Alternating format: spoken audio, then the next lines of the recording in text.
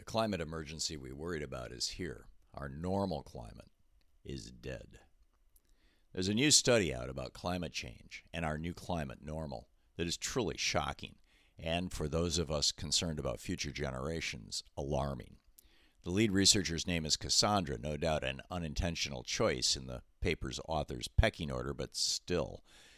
For much of the past 4 decades, climate activists have been warning us that we're approaching tipping points and thresholds that will alter how Americans live, cost us a fortune, and kill thousands of Americans every year. Now we're here. Our normal climate is dead. The weather has gone insane, and it is killing Americans and people all around the globe. This is how quickly it has hit us. When I wrote the first edition of The Last Hours of Ancient Sunlight in 1996, it's been updated twice since then, there was still a vigorous debate here in the United States, funded in large part by the fossil fuel industry and its allies in right-wing media, over whether climate change was even a real thing. They knew that their product was poisoning our atmosphere, but they were making hundreds of billions of dollars. Nothing was more important to them than that money. They and their bought-off politicians began to believe their own lies, or at least some did, and thought this wouldn't happen until they were all dead anyway, even if that was true. But then it happened. The climate emergency we were worried about has arrived. It is here, now. Six-fold increase in historical northern hemisphere concurrent large heat waves driven by warming and changing atmospheric circulations is the title of the shocking new study published a few months ago in the American Meteorological Society's Journal of Climate. Looking at statistical information about major heat waves, particularly ones that hit multiple continents at the same time, they found, quote, such simultaneous heat waves are 7 times more likely now than 40 years ago. They are also hotter and affect a larger area. In the 1980s, the Northern Hemisphere averaged around 73 heat waves during the summer months from May to September. By the 2010s, that number had grown to 152 heat waves per summer. And those heat waves are also almost 20% hotter than they were the year Reagan won the presidency and denied climate change throughout his 8 fossil fuel-funded years in office. One of the most startling understandings of what's happening has only become apparent in the past decade or so, that the polar jet stream is acting weird and thus making our weather extremes more severe. Over the course of multiple conversations with the world's top climate scientists, I've learned that the polar jet stream, that fast-moving river of high-altitude air that circulates around the North Pole, has slowed down, weakened, and is beginning to drool down over parts of North America, going as far south as Texas. This was, in fact, what caused the severe winter weather that shut down Texas's privatized power grid February before last, along with causing these bomb cyclone freezing storms hitting the Midwest and Northeast, and the 3 days of 116-degree weather that we had here in the Pacific Northwest last summer. Historically, the polar jet stream was held in place, mostly in the northern part of the Northern Hemisphere, by the temperature differential between the Arctic and the middle latitudes, where most Americans outside of northern Alaska live. The cold Arctic air defined the northernmost margin of the polar jet stream, while the warmer middle latitude air defined its southernmost margin. While it pushed weather patterns across much of North America for much of my life, it rarely dipped below the Mason-Dixon line, and even when it did, generally just brought the hot, cold, or wet drought weather behind it for only a day or two. But the Arctic has been warming at least 3 times faster than the southern latitudes where most of us live, which means the difference in temperature between the Arctic air to the north of the jet stream and our air to its south has diminished. The North Pole/Arctic, once a solid cap of ice where Santa Claus was supposed to live, is now an open sea every summer.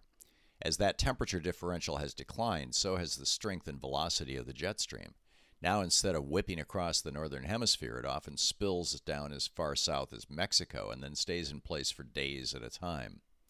What would have been a one-day cold snap or heat wave becomes multiple days, long enough to wreak billions in damage to a state's residential and energy infrastructure. What would have been a rainstorm lasting a few hours becomes an unrelenting downpour lasting for days, creating massive flooding. The changes to the jet stream, combined with the warming of our oceans, whose temperatures also drive weather, have also caused what were once routine weather patterns to change. Regions that were only dry during the summer are now experiencing drought year-round. Parts of the country where flooding was occasional but rare are now regularly experiencing massive days-long storms that tear up houses and flood entire regions. Flights are bumpier and being canceled with increasing frequency because of weather, as we're just now sliding into this unknowable new era of severe weather weirding. This is our new normal, and it's costing us lives and billions of dollars every year, all to preserve the profits of a fossil fuel industry that knew in the 1960s that their product was poisoning the world and would lead to this outcome. But don't think that just because this is the new normal, that this normal will last. The last time our planet saw CO2 levels at their current 420 parts per million, sea levels were 60 feet higher and trees were growing in Antarctica. In other words, we're on a path, not at a destination. The planet will catch up with all that CO2, and as it does, our weather will continue to become more and more severe until we figure out a way to get CO2 levels back down to the 1950s count of just over 300 parts per million. Meanwhile, we're pouring more CO2 into the atmosphere right now than at any time in human history, despite efforts among the world's developed nations to reduce their carbon footprint. The Russian invasion of Ukraine has been a major kick in the pants to Europe to get off their dependence on fossil fuels and go green, as have high oil and gas prices around the world. Here in America, the Supreme Court, with 5 justices put on the bench by money from fossil fuel billionaires, just kneecapped the Biden administration's ability to regulate CO2 and promote green energy. And, of course, Republicans deeply in the pocket of big oil, gas, and coal continue to deny climate change is even happening.